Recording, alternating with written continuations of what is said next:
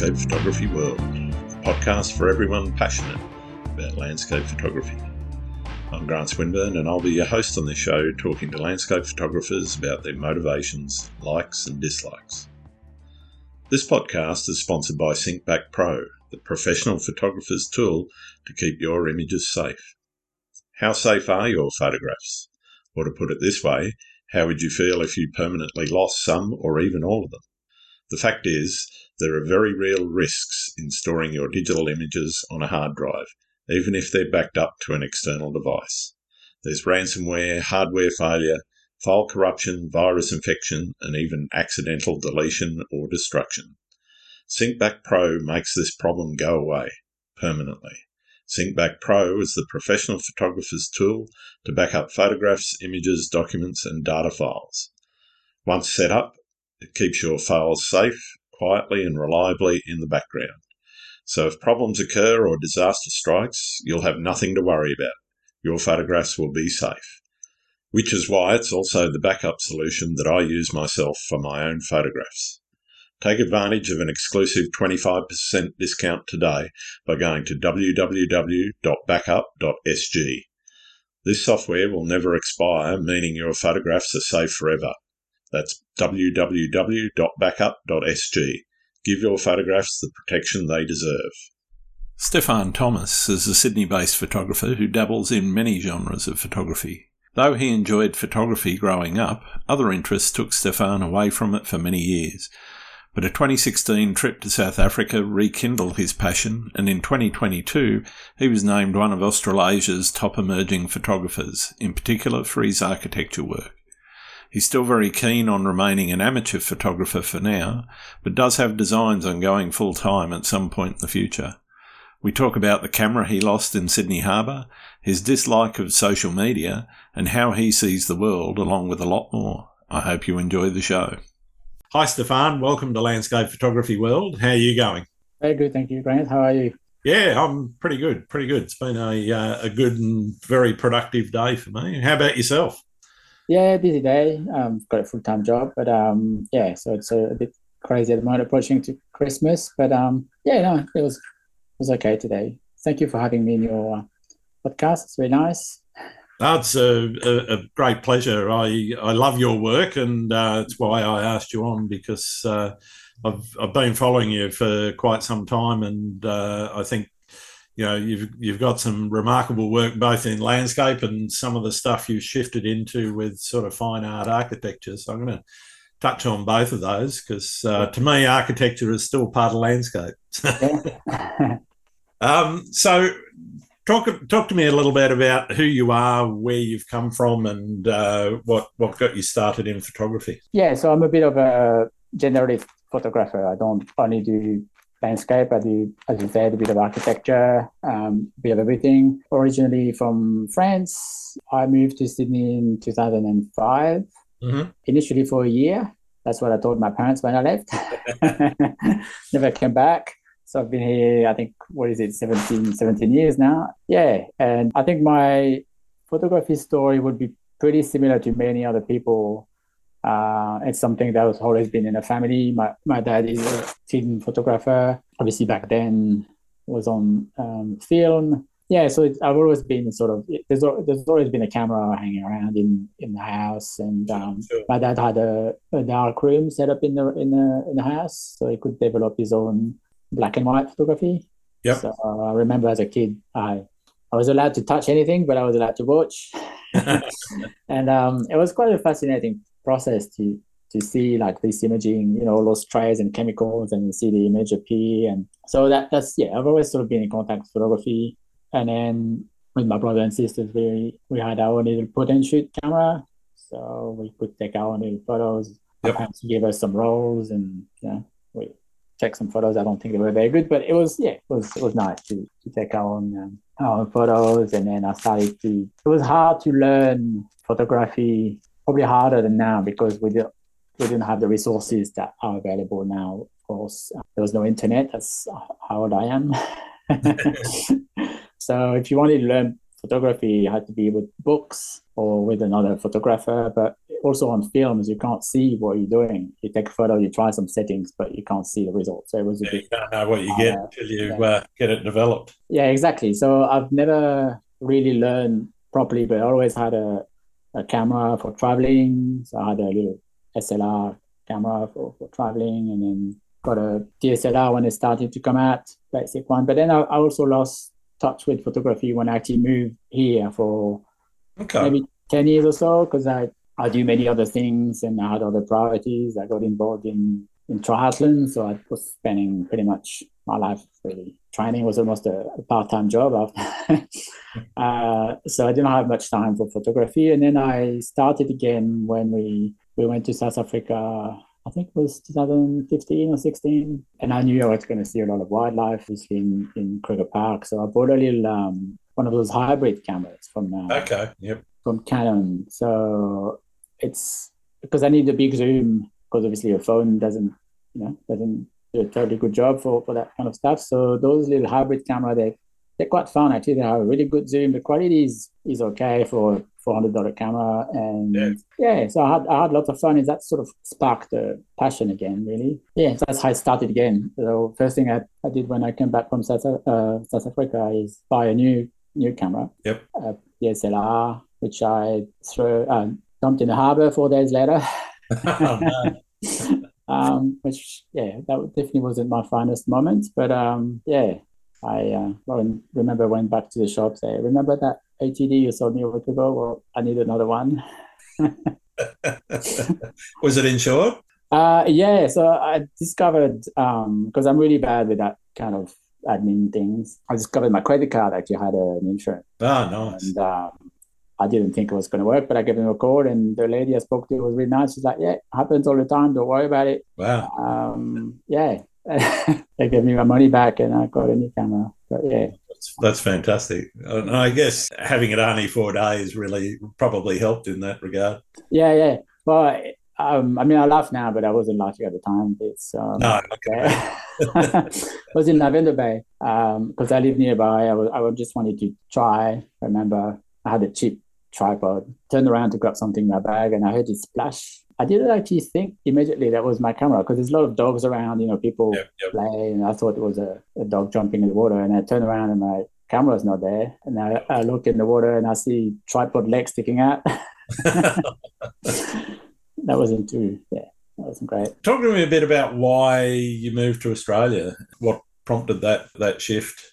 So my sister's been here for longer than I've been. Mm-hmm. So I came here a couple of times on holiday, decided looked pretty good. It's got some advantages. Exactly. So so I came for a year, and initially I really thought it was going to be a year, but Sydney is a pretty amazing city. So I managed to stay for work. Fantastic. So in terms of your photography, what style you've changed your style even since I've been following you over the last couple of years. What do you see as, I guess, the direction that style is taking for you? And I'm interested in a little bit around the motivation for the shift. I think I try to simplify things a lot more. I think I try to keep my image very simple. I think when people start, and when I started, I think I made the same sort of mistake, is we try to put everything as much as we can in the frame. Yeah, you want the widest angle and you want everything. Yeah. Yeah, that's right. Especially with landscape, you have a wide angle, put it on and try to really put it as much as you can in the frame. And then you look at the photo and you sort of don't understand it because you don't know where to look. Yeah. So that's something I've sort of discovered as I learned photography, is to really simplify things and have a clear sort of story of what I want the viewer to see. So if I want the viewer to see a particular area of the photo, I'm going to make sure I capture it that way, but I also edit it that way. To really keep things simple. I think the simpler, the better. Cool. And I guess, do you set yourself goals in your photography? And if so, what are they? Yes. So I usually have goals for pretty much everything I do. That's what keeps me motivated. Photography really depends what kind of photography I'm shooting, because I do a lot of different genres of photography. But the main goal is to really try to get to improve and to get better and better. I don't do this like it's a complete hobby for me. I don't do that commercially or anything. So for me, it's just the only goal is to see how far I can go and how good I can get if I can really improve the standard of my photography to a really, really good level. Yeah. That's the main goal. And also the main goal is to have fun, really enjoy it. Because I do this as a hobby, I only do what I want to do.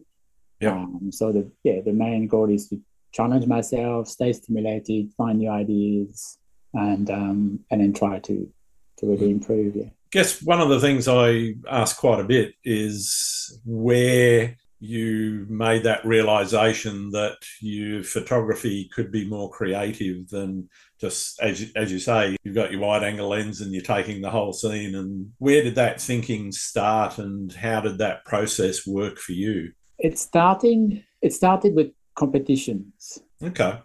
Because when I started photography, I sort of discovered Instagram at the same time, which was probably the worst thing that could happen. So because I came back from that trip to South Africa, I had lots of photos of wildlife and things like this, and I had friends on Instagram wanted to share my photos with my friends. I created an account, and then you sort of, see photos popping up and discover all of things, and sort of got trapped into this game. And I see photography almost like as a video game where it's like a mini world within the world of photography, which is quite restrictive if you worry too much about what other people think, because you tend to shoot what other people do. And I got trapped into this for a while. And then when I entered my first big competition was the Focus Award. Okay. The Focus Australia group, they used to run the Focus Award, and they haven't done since COVID started. And I don't think they have a plan to do them again for a while. But that was my first competition. Then that was probably a few years after I started to take photos. And, when you read on Instagram, every day someone tells you that your photos are amazing. And, Instagram is a bit like that. Yep. And so I'm thinking of competition. I'm like, oh, this is good. I'm going to enter that competition. My photos are apparently amazing. So that's great.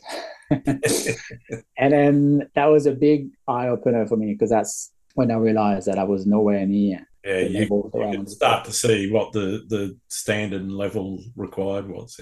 Yeah, and people winning those competitions, they don't win competition with the Sunrise of the Opera House that have been seen 1,000 times. They come up with something different and more creative and a lot more thinking. And so for me, that was a real new start of my photography, is to realize that I needed to stop worrying about what I was seeing on Instagram and worry more about what I was seeing outside of Instagram, and really think about being creative. So that's where the shift really happened. Pretty brutally, because, I'm a bit of a competitor, so I don't like losing. So when I've met too many people that do. Yeah, that's true. But because I had this fake idea of that I was a little bit delusional of where my photography was really. Sure. Because I had never got any proper feedback other than on Instagram, and you never get any negative feedback on Instagram. So it was a good eye opener actually, and I'm really glad I did that. And I pretty much the next day when I got the results, I'm like, okay, I need to change something. I studied the photos of the top 10, top 20, and what was really interesting is all these people at the top of the pointing of the competition, very little of them actually had a very active Instagram account. Yeah. Some of them had hadn't updated their account for like 6 months or something like this. And so it really, for me, it was an eye opener that photography was happening elsewhere, and I needed to find that. Yeah. That's what. Yeah. So that's what I've been focused on since, and I think that's why my photography has improved quite a lot in the last couple of years. Yeah. Did you seek out advice from anyone? Yeah. So I tried to contact some of the winners of that competition. It was a bit complicated because they don't really have a big presence on social media, but I found a few, and I got tips on courses to do. And so I spent a lot of energy on courses and to really learn properly, because everything I had done so far was just by myself, looking a bit of stuff on YouTube and that kind of thing. But I needed to really learn properly, start again from scratch, pretty much. Yeah. So and these guys are really helpful. The photography community is usually pretty friendly. So you ask a question, people ask you. They're very happy to point you to a course they've done themselves or do some sort of article they need to read. Yeah. I think to be honest, that's something that is nice about the well, call it an industry, a community, whatever you like. But I think most people are fairly willing to share some of their experience. Some of them will make you pay for it, I guess, but so there are others that are quite willing to sort of talk to people and help mentor them into the creative processes that are required to improve the standard of your work. That's, I think, one of the important things about the community and getting people into it and getting people encouraged, as opposed to, I'm going to protect all my information. It's my personal IP. I'm not going to let anyone know. So I think that openness is really something that helps the overall community grow as well. Yeah, definitely, and also without giving all your secret out, you can give pointers and direction on where to look and what to start. So that's yeah. So what sort of tips were you looking for? Compositional or technical? Yeah, I mean, I think I needed to start from scratch again to really learn about composition, about what is a good photo, what makes a good photo. And that's why I've simplified, because someone told me one day that every photo needs to have a hero and a supporting cast. And that's, for me, something that is really printed in my head. Every time I take a photo, I'm looking for my hero and my supporting cast. And that's it. You don't need to have many other elements. Yeah, it doesn't have to be a big ensemble. No, exactly. Yeah, it can be a very simple story. So, and that's what I really focus on every time, is to really have a clear view of what it is I want to show, rather than having everything in the frame. That was a good direction. I also needed some good editing guidance, because I had really no idea. So I did a proper editing course, Lightroom, Photoshop, because YouTube is good and has its place, but I think to do a proper course gives you a proper structure. Things happen in the right order. So I think that aspect of things, doing things in the right order, because a change to contrast can affect your colors and so forth. So you've got to do certain things, and also particularly if you're working with layers, doing high pass filters and then say changing the perspective of the image will leave artifacts if you haven't done that across all of the layers, or if you haven't merged layers, for example. So there's a lot of things that I think you need to understand about how the products work in the first place, but also in terms of building a workflow. I think that's it's absolutely vital that you kind of get that workflow grounding and understand that. Yeah, so that's what I was definitely lacking, that kind of understanding and a proper structure. So that's the kind of direction that I got from more experienced people. Yeah, cool. In terms of planning your shoots, are you conceiving an idea around what it is that you want to bring into the image before you go out, or are you more getting out and exploring the options that are there on the ground when you actually get in the field? So that will depend on what I shoot. If I shoot landscape, it's probably the one type of photography that I plan the least. Okay. Because part of landscape photography for me is to get out, enjoy the sunrise, the sunset, or wherever I am. So enjoy the scenery, relax, not worry about anything. Sometimes I will sit in the rock, and then I might even forget to get my camera out because I'm just sort of watching what's around. So I do basic planning, like all the common sense things, like where I'm going, access, how long it's going to take me to get to the place. There's going to be high tide, low tide, that kind of things. But I don't really have, unless it's a spot I've been before where I sort of know more to expect. But if it's a location that I don't know that well, I won't really have a clear plan or clear shot in my head, because with landscape, there's so many things that you can't control. Yeah. Even if you have a shot in mind, you get there and then you're disappointed because it's too windy. There's a sea Too much cloud in the wrong place or whatever. Yeah. Exactly. So I have a vague idea of why I'm going to that location, but nothing more than this. And then I watch a lot more until I see something that I want to capture. And that's also a different approach that when I started, and I think everyone does that when you start, is get your location, get the camera out, and then shoot like a maniac, like I was Come really home with thousands. Exactly. Come back home with 600 photos, hoping there will be a good one, and you didn't have a clear plan. But now I might go home with 40 shots, because I tend to really observe a lot more. And if I don't see what I want, sometimes I won't get the camera out. So what about the more structured images, that shift into that sort of fine art architecture in particular, where your style, as I say, is quite different to your fairly typical landscape style.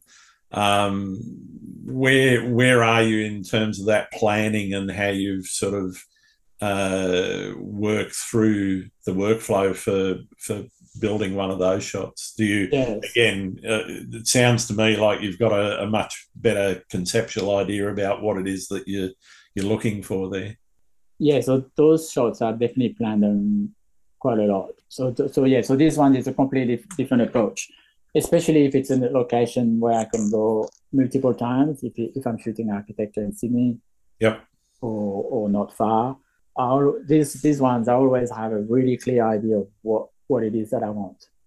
I've got the photo in my head, and that's very different. I'll usually discover those locations. I do a fair bit of running, so when I run around the city, it's a really good opportunity for me to discover new things that you don't necessarily when you drive around.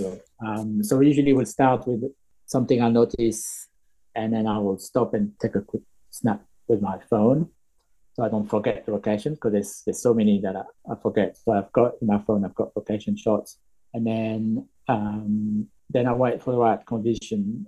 But sometimes I don't. So if it's a tricky building where I need to check access, composition, because when you see a building, sometimes it looks good, but then with your eyes, you don't necessarily realize that there's cables in front, there's trees, or there's a whole sort of stuff that might not work for composition. So sometimes it's not too far, even the conditions aren't good, I go with my camera and I work at the composition, and then I take a few photos so then I can go home, put it in Photoshop, do a quick sketch of what it is that I want to make sure that it works. And I also do that because sometimes the conditions that I need don't last very long. So if I go there, the conditions are perfect, and then I start to find the right composition, and then when I'm ready, then the sun comes out, and then I've got massive reflection in the building, and then that's it, I'm done. So if I can, I try to go multiple times, and then usually for those shots, I need the softest light I can. So overcast. Overcast is good because it's like a big soft box. I don't have any reflection, anything like this. And I can take the shot, because after that, it's all dodging and burning. So then I can decide what I want to reveal and hide. And usually when I see a building, that's what I'm trying to identify straight away, is looking for patterns, lines, area of the building that are more interesting than others. So once it's shot, got a completely sort of very flat images, and then that's where I can start to edit. Okay. So in terms of those images, where's your starting point? Is it the concept that you've got in your head? Is it the style that you're going to edit? Is it the subject matter? Which bit sort of comes together first to give you the idea, I guess, to generate that image? Usually it's the building that I see. So I see. I tend to discover those shots when I run, and I sort of run almost I look live through a viewfinder these days, where I look and I also automatically, like say, oh, that would be a good frame, that would be good. But so it's always a building, because especially now in Sydney, there's a lot of new ones that popping up with really interesting Yeah, some interesting architecture going on there. Yeah, some interesting lines, interesting patterns. So that's the start. And then I sort of decide what area would be nice to actually highlight. And so that's the starting point, and that's what I've had in my head. Yeah. And then it's all a matter of editing. But they take a while to edit. So I need to be in the right mindset for that, because if I'm not prepared to spend lots of time, I'm going to take shortcuts, and then the results will be pretty bad. Yeah, the quality suffers if you're taking those shortcuts. Yeah. Yeah, because it relies a lot on very precise masking. Yep. So I use a lot of paint tool. So it could take me sometimes 2 days to do the masking that I want, depending on how complicated the building is. And then so the principle is quite simple, but to actually edit properly takes quite a while. Yeah, yeah. So in terms of that, I'm interested in what you said about the time taken to actually create the mask. Are you using luminosity values, color values, or a mix of the two? It depends on every image is different. It really depends on how some buildings are easier than others. If they have really lots of square lines, and then I shot them on a day where I could play a clear background, that makes the masking a lot easier. I also tend to try to be very careful when I shoot, because I've made a few mistakes where sometimes I could have moved the meter to the right and I would avoid the tree in front of the line where it has to mask out or clone out. So I'm very careful of that when I shoot now. So it really depends on the image. I'm a bit lazy, so I try to do the simple things first. Try to get luminosity mask, colors, or anything that gives me a sharp mask. But sometimes you just have to use the paint tool. Yeah, yeah. Or not enough contrast. So in terms of the images themselves, are you trying to create something unique or something that's distinctive and recognizable in that genre? For those images, usually it's trying to give a different view of those particular buildings. Yeah, so it's a familiar sight, but you're giving it a very different take. Yeah, because sometimes when you see those buildings, you can see the patterns, but when you look with your eyes, they're in color, and then they can look a bit flat or something. So I'm trying to really give a different view and highlights what I think is the most interesting part of the building. Sometimes it's the shape, sometimes it's pattern, sometimes it's the surrounding, but it's I'm just trying to really highlight what I think is the most important part of this particular building. Yeah, okay. So for your photography in general, and whether it's landscape or the fine art architecture, how would you define success for your photography? I think the most important thing is if I'm happy with my image, especially for those architecture shots, if I manage to produce the image exactly how I imagine it, then that's good success. Yeah, I mean that's pretty much it for me, because it's really a hobby that I do just to challenge myself. And so if I'm happy with what I've done, if I've done what I had in my head and I'm really happy with it, then the next point of success might be if I enter them in a competition and they do really well, then that's obviously quite a nice reward as well. Yeah, sure.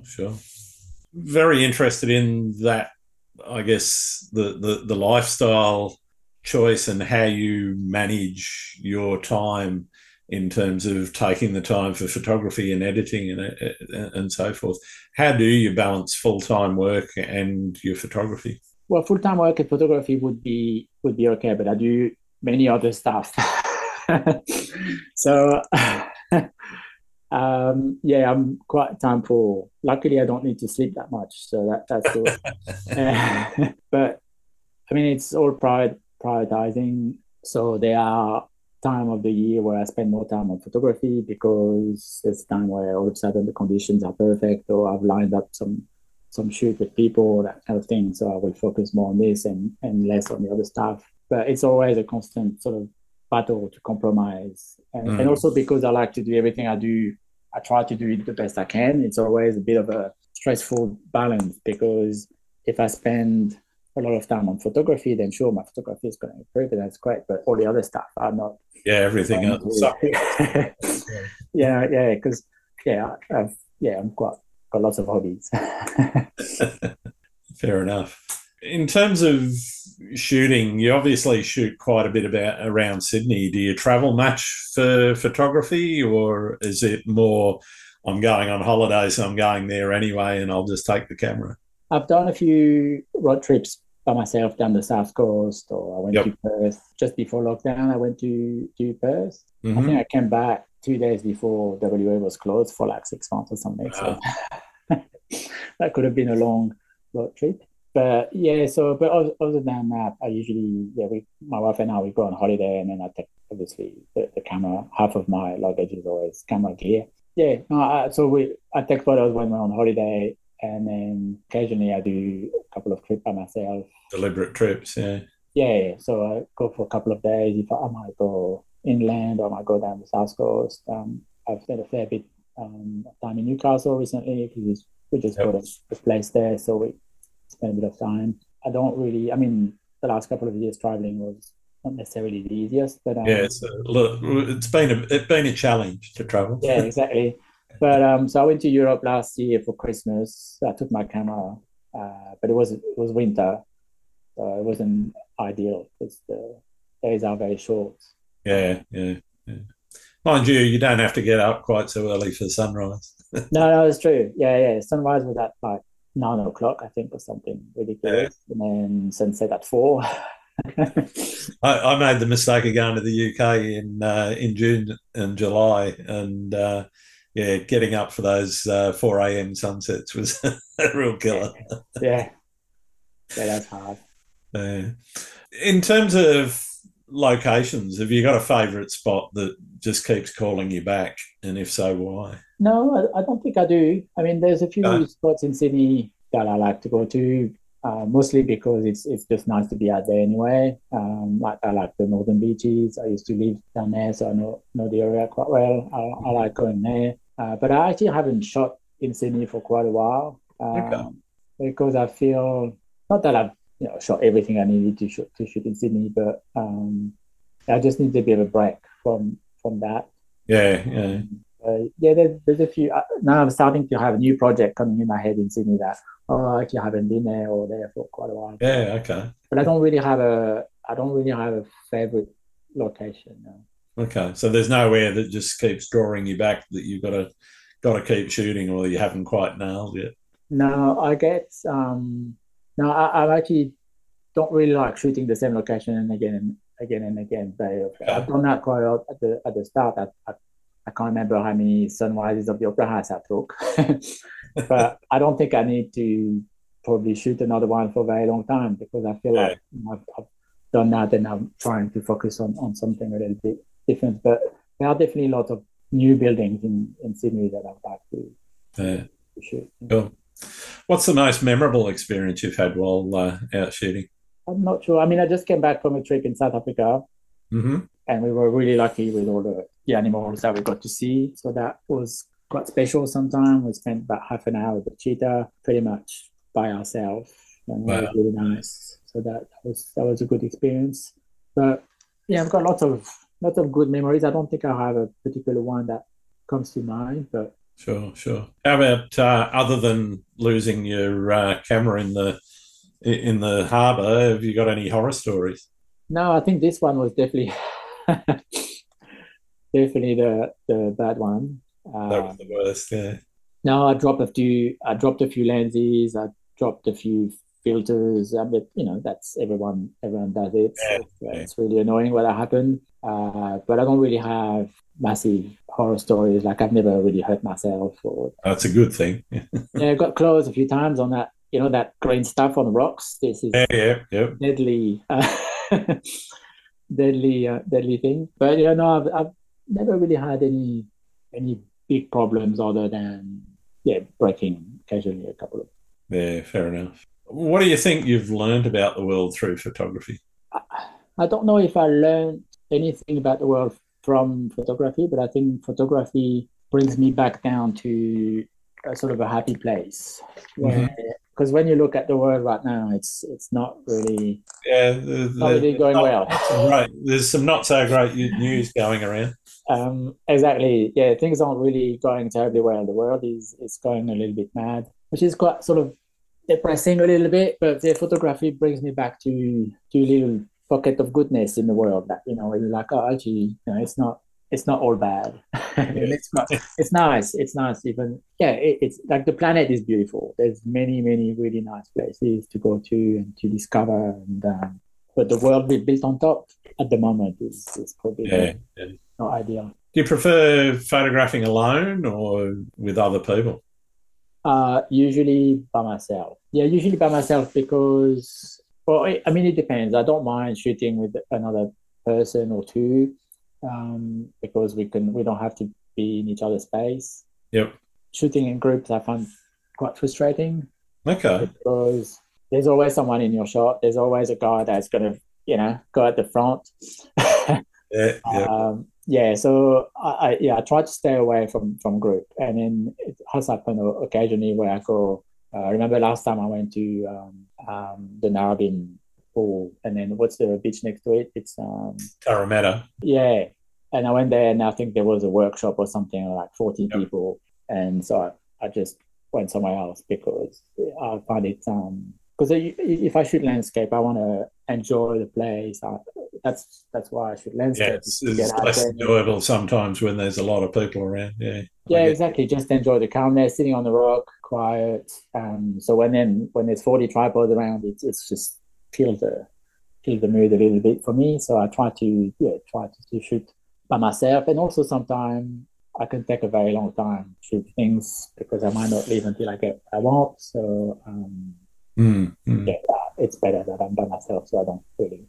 Yeah, sure. So, what happens when you've been out, you've got your shot, and you come back home? Are you taking the card out, putting it straight onto the computer, getting into editing, or is that something that you take a lot more time with and get back to it at a later date?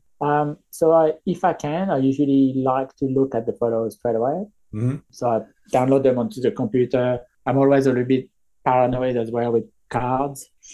Yep. So I don't like having photos hanging in my cards for too long in the camera, especially if it's something I can't shoot again. Like when we were in South Africa shooting that wildlife, took all those photos of that cheetah. I know that I probably won't stay another half an hour with with a cheetah ever again. So I actually had my laptop in the car, put them straight away in the laptop. So at least I had a copy. Yeah, right. Because I'm a little bit And I could actually shoot the two cards, but I don't. But yeah, so I put them on the computer, so I have them, and I go through them really quickly. I remove all the stuff that I know I'm never going to use, and then I give them a quick grade. So I use Lightroom as a catalog. So I just go through everything that potentially has a bit of interest. I start at 3, so I go 3, and then I go through the 3 again. Go 4, and then go 5, and then the 5 are the ones that I'm going to use first. And then I might leave them for a very long time. I've got shots that I think I did a New Zealand trip before COVID that I still haven't looked really. I think I have edited maybe 10 photos out of probably 200 that I kept, so I don't know. Yeah. I can leave them for a very long time because I think I've got to be in the right mindset to edit the right photo. Sometimes you don't feel like editing a landscape photo. I prefer to. Sometimes you forget, and then also I think leaving the photo sit for a while helps you when you look at them again. You look at them with fresh eyes, and you can see eventually there's problems. Yeah, definitely.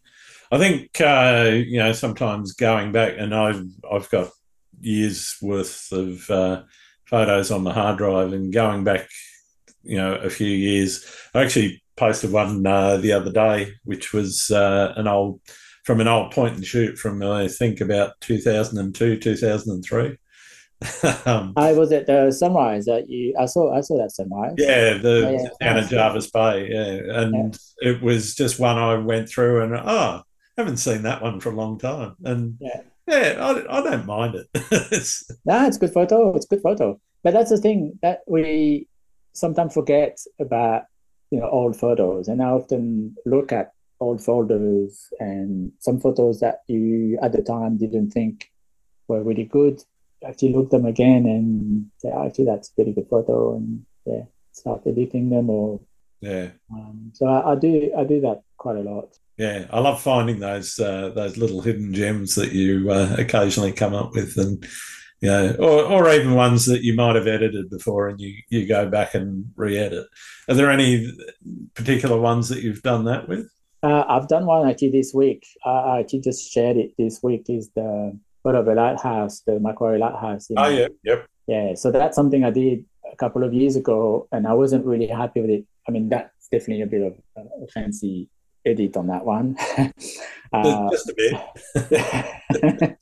And I was never really happy with it because it's one of those photos that it's one of those projects that I had in my head at the time I shot it.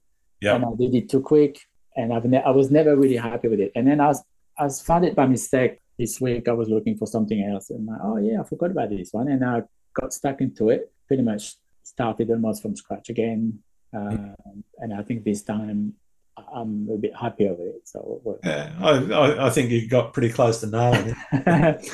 Thank you. Anything looks good on the small screen, though. I think that's always yeah. There's still a couple of things that because I'll have it here on my screen and I'm looking at it like, oh, I didn't notice this, so maybe I'll have to do a third version of it, but that's okay. Yeah, but, I do revisit sometimes photos, and also sometimes you look at your edit and you think, oh, what was I thinking? Yeah, exactly. Or even things like really bad mistakes, like the horizon is skewed or something like that. Yeah, you haven't got rid of all the dust spots. Yeah, you can. Yeah, that really annoying dust spots. In looking at the presentation, do you print much of your work? Yes, I do have a printer at home, so I do print a fair bit, and it's also something I like doing because it really forces you to pay attention to details. Yeah, and that's what I like, because that dust spot, for example, there's nothing more annoying than printing and then look at the print. Yeah, there's a big splodge that I exactly. Yeah, so I like printing, and what I like is also finding the right media for the right photo. That's also a good exercise. Yeah. Printing is difficult to get, especially black and white. You've got to have the black. With the black, you don't want to print with a cast sometimes. A bit of a magenta cast. So it's always. I call printing a bit of a black art in and of itself. And I was talking to somebody last week who said it's kind of like learning your editing process from scratch again, because the way that you edit for the screen and for particularly the small screen, you can get away with a lot more, as you say, on a small screen, because those dust spots aren't really going to show up necessarily. Yeah. Whereas when you're printing, particularly in a large format, you've really got to pay attention to that detail. Yeah, she was just saying that it is literally like learning Photoshop from scratch. Yeah, I mean, it's a completely different edit. Also because we look at photos on screen, the backlit, so everything looks nice and bright. And then you print it, it's obviously a flat media. It also depends where it's going to be, in what room, what light, if it's going to be under warm light or bright light. Yeah. So is it going to have glass over the top of it, or if it's on an acrylic, is it going to reflect and all that sort of thing? Yeah. Exactly, and that's why I don't sell prints.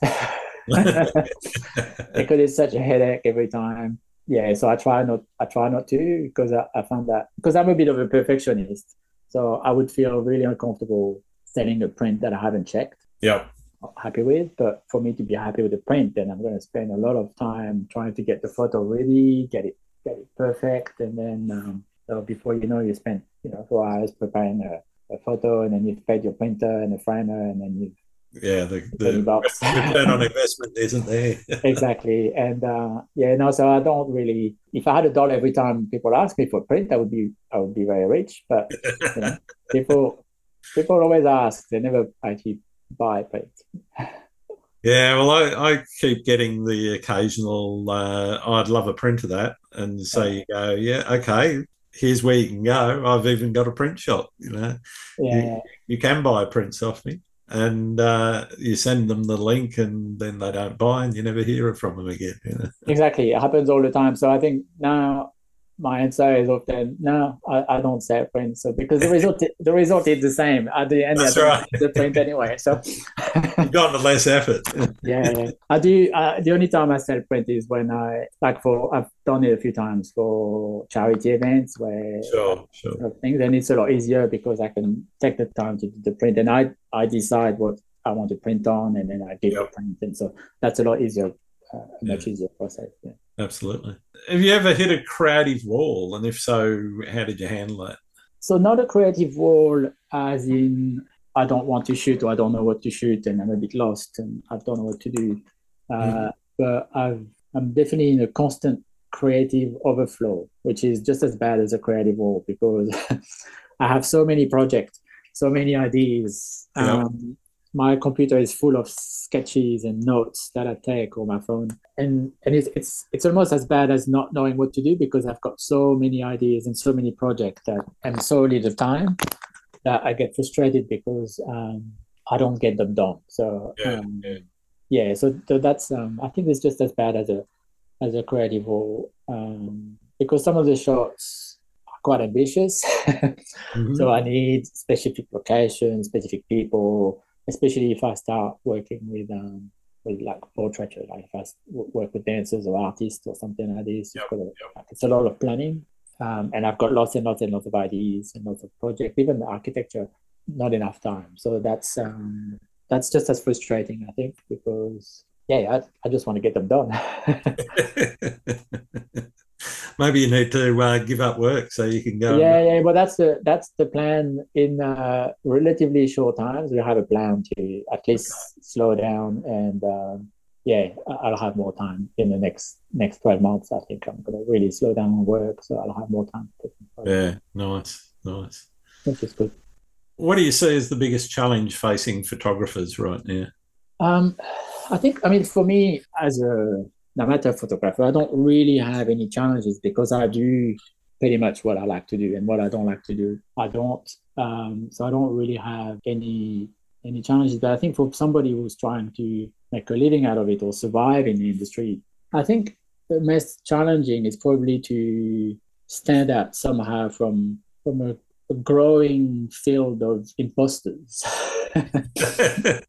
There's a lot of people who have been taking photos for 5 minutes and self-nominate themselves as, the king of photography and try to get in the industry. Don't last necessarily very long, but really devalue photography and contribute to the fact that people think photography is easy. And I think, I've had a few conversations with professional photographers who've been in the industry for 20 years, and they really start to feel that clients are starting to question, because a lot of clients don't necessarily understand also what a photographer really is.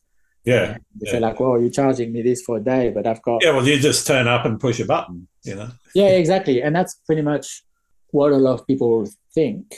But also that's quite a lot of what some photographers think as well, to a certain extent.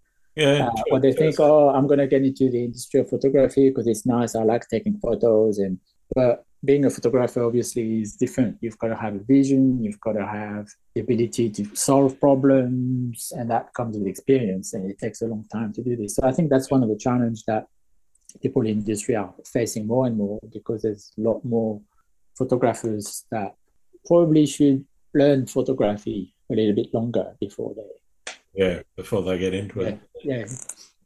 Because I found photography, it's sort of kind of easier to fake it to some extent, more than, you can't really fake being an elite athlete, for example. The clock doesn't lie. If you can't run a marathon under 2 hours and 15 minutes, well, you can't pretend to be an elite athlete.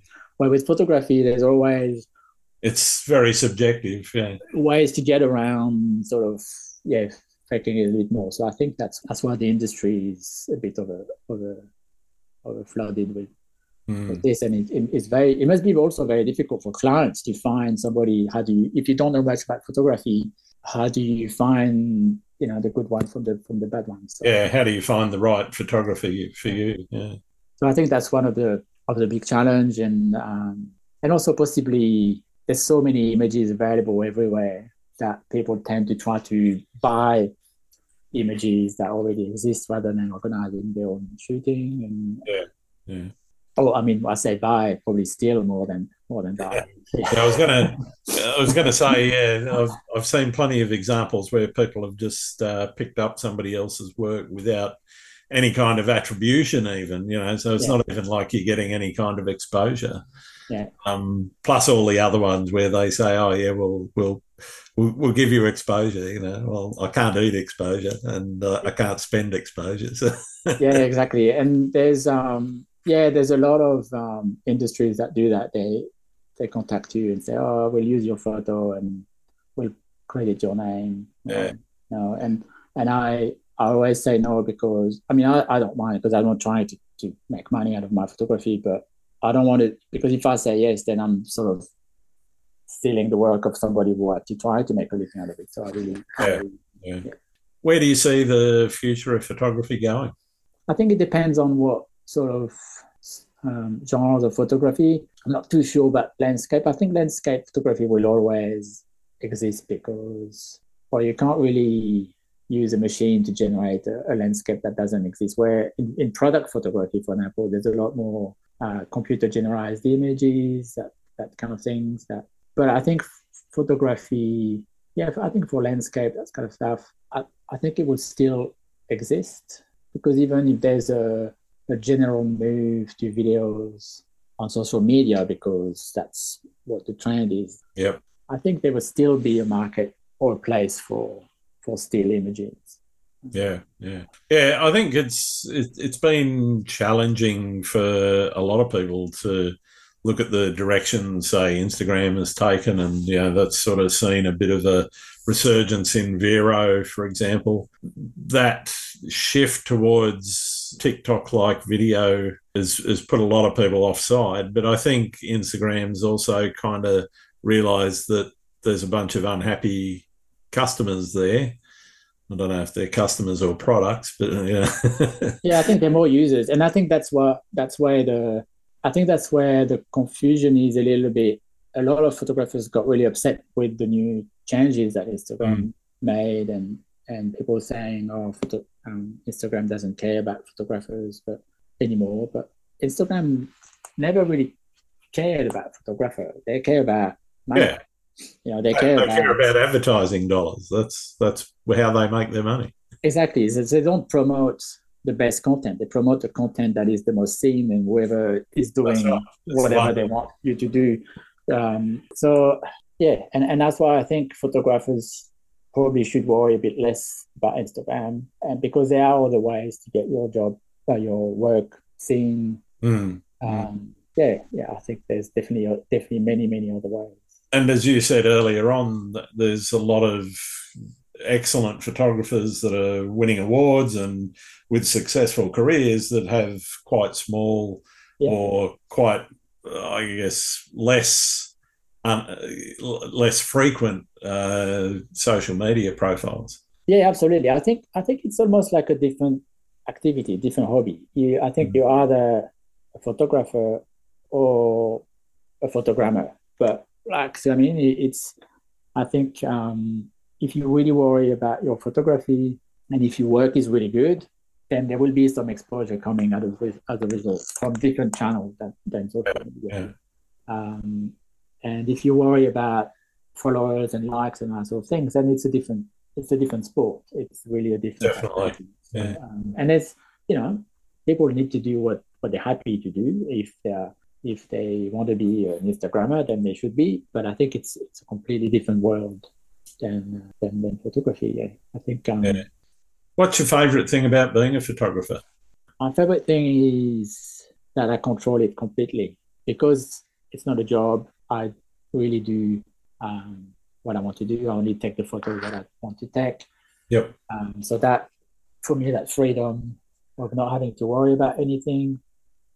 The fact to be challenged, because every project is a new challenge. I try to learn a few new things, so stay stimulated. So it's really, for me, it's like a completely, it's a little bubble where I can do really whatever I like. And that's why I never want to turn it into a job or trying to make money out of it, because the minute I do this, then I've got to compromise on what I shoot. Because if you're trying to shoot for money, then it becomes a question of, do I take that photo that is a little bit risky, a little bit different, that I might not sell, or do I do stuff that I know sells? But in that case, then your creativity sort of suffers a little bit. So for me, the best thing is to really keep it as a hobby, and doesn't mean I can't do it seriously and try to be really good at it. But I've removed any sort of pressure from that, and that's what I really like. Yeah. What's your least favourite thing about being a photographer? Social media. It is social, and I'm not saying that good things don't happen on social media. There's a lot of things that happen on social media, but sure. I think the bad really outweighs the good by quite a long way. Kind of, I find it almost like, I find it really weird how ingrained Instagram is into people's photography, to the point where it has become pretty much the only purpose for it.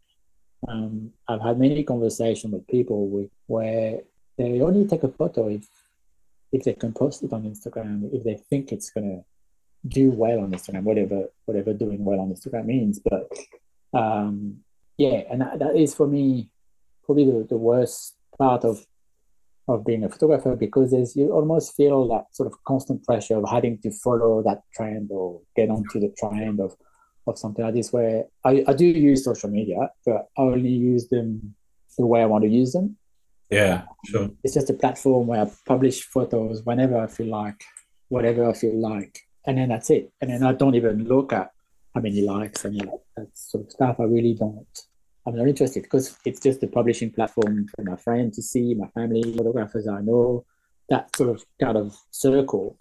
Anything else, if people like my stuff on Instagram, then they're very welcome to stay for more if they want to. And, the day they're not interested, they're also very welcome to go and follow someone else. But sure. What I don't like is that kind of pressure. I've had people message me from a few times saying, "Oh, I really like your landscape stuff, but I'm really not interested in your dance photography. So why don't you create a new account and separate the two, so I can, I can really see what I want to see." Put up with the stuff they don't want. Yeah. Exactly, and I'm like, well, this is what I do. I take lots of photos of many, many different things. My Instagram account is a giant bucket of stuff, and I have no intention of changing this, because I shoot for myself, and I am not going to ask someone I don't even know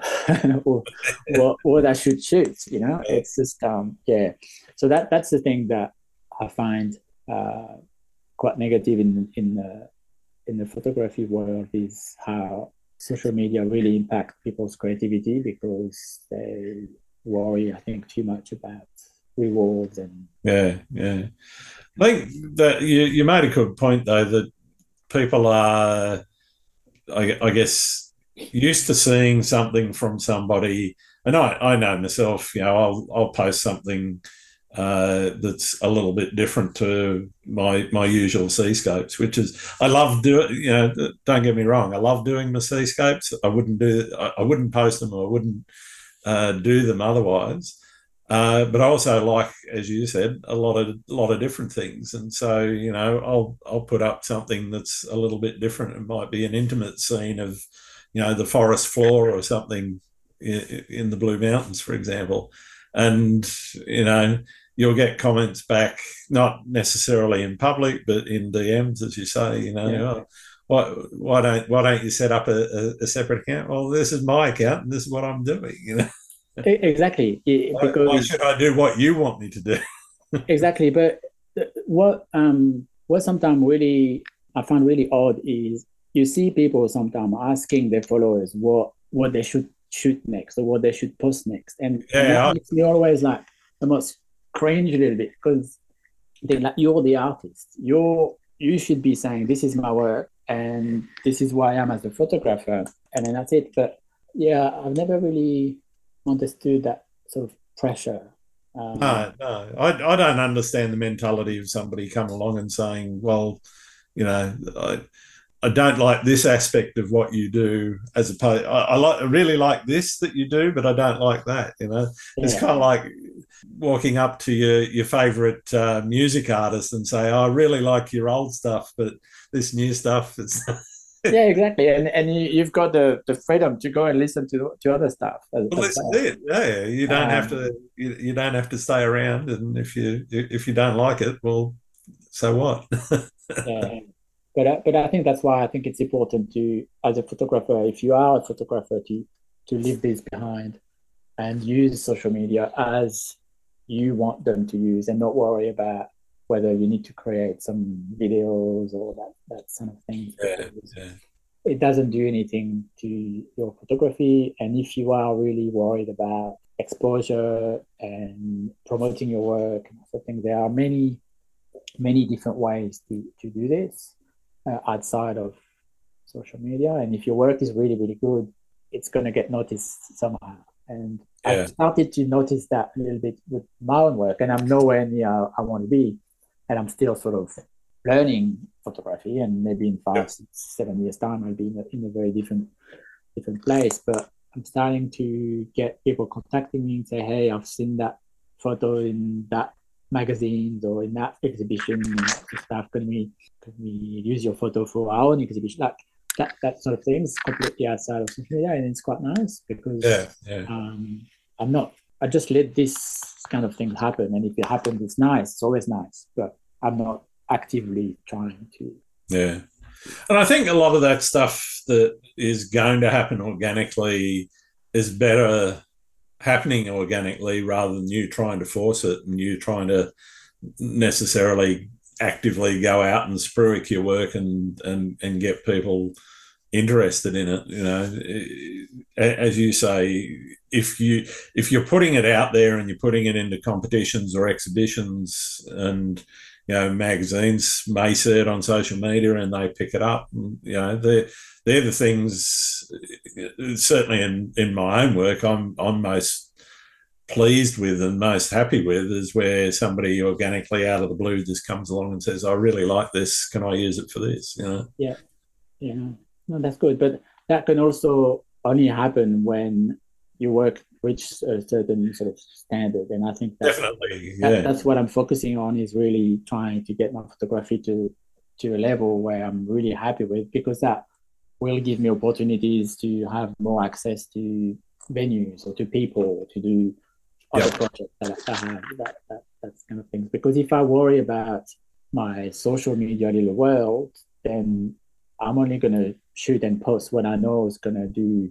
Yeah, the stuff that'll get you likes and get you followers. Yeah, exactly. Yeah, exactly. And that's why I always sort of, when you hear people talking about being an artist, but then in the same breath talking about producing content. Yep. And then for me, it's two different things. If you're an artist, you worry about your creativity, you worry about your madness and do what you want to do. But producing content has this flavor of performance and trying to get some numbers, and that's it's two different games. There's nothing really wrong with that. It's just different different activities. Yeah, I totally agree with you on that, and that difference between, as you say, art and content. They are two very different things. Yeah. If you weren't, sorry, I'll ask that again. What do you like to do when you're not out shooting? You mentioned you've got lots of other hobbies. Yeah, I do. So I do a fair bit of running, a bit less than I used to, but I still run a fair bit. So that's mostly how I experience the sunrise these days. Is I run early, and I really enjoy sunrise and seeing the city, wake up and all of that. But I don't necessarily at the moment need to capture it. But yeah, so I do a fair bit of running. I play the piano quite a lot. Okay. Something I've been doing since I'm a kid. I'm still pretty bad at it, but I keep trying. As long as you enjoy it. Yeah, no, exactly. That's why I really, really enjoy it. But it takes a bit of time, got to practice an hour or two every day to try to pick it up. And then what I do as well is I've been learning how to tune and renovate and rebuild pianos. Brilliant.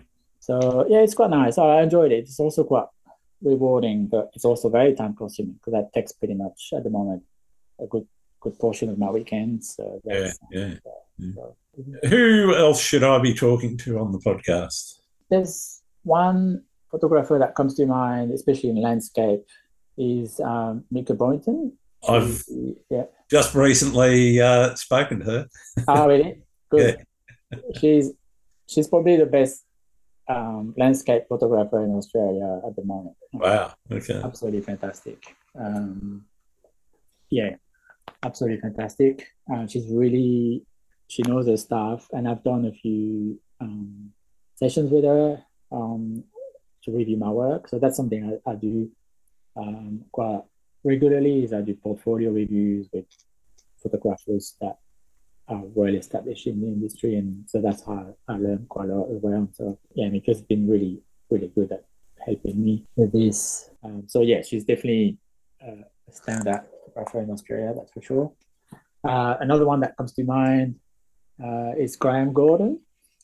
Yep, I know Graham. Yep. Yeah, he's also quite an exceptional photographer. Obviously very inspired by his work, and he's got an exceptional vision. Definitely. I don't think he does that full time either. I think I don't know if he does it part time as work, but I think he's doing it part time as well. Yeah, but his work is really exceptional. Yeah, I think his vision is really, really. Yeah. No, I totally agree with that. So these are the two that come to mind. Yeah. Brilliant. Thank you very much for that. I've got one more question for you, and it's the one that everyone knows is coming. Yeah. Do you like pineapple on pizza? No, I don't. I don't at all. No. No. No, that is definitely something I would avoid as much as I can. Fair enough. You have to give me money to eat it. Wow. Well, thank you very much for taking the time to speak to me, Stefan. It's been wonderful getting to know you and your work a little bit better. Where can people find what you do? So I've got a little online portfolio that I've put together really quickly on one day because I needed to show something for a project. So it's at stphotos.net. Mm-hmm. So that's the things, and then I've got my Instagram bucket where I put all my stuff. But that's pretty much where it is. Fair enough. All right. Well, thanks very much, Matt. Thank you very much. Thanks again for listening to Landscape Photography World. I hope you enjoyed the show, and keep listening because I'll be joined by some great guests in upcoming episodes. You can find my work in this podcast at grantswinburnphotography.com. I'm also on Vero, Twitter, YouTube, Instagram, and Facebook. I'm Grant Swinburne. Hope to see you out shooting soon.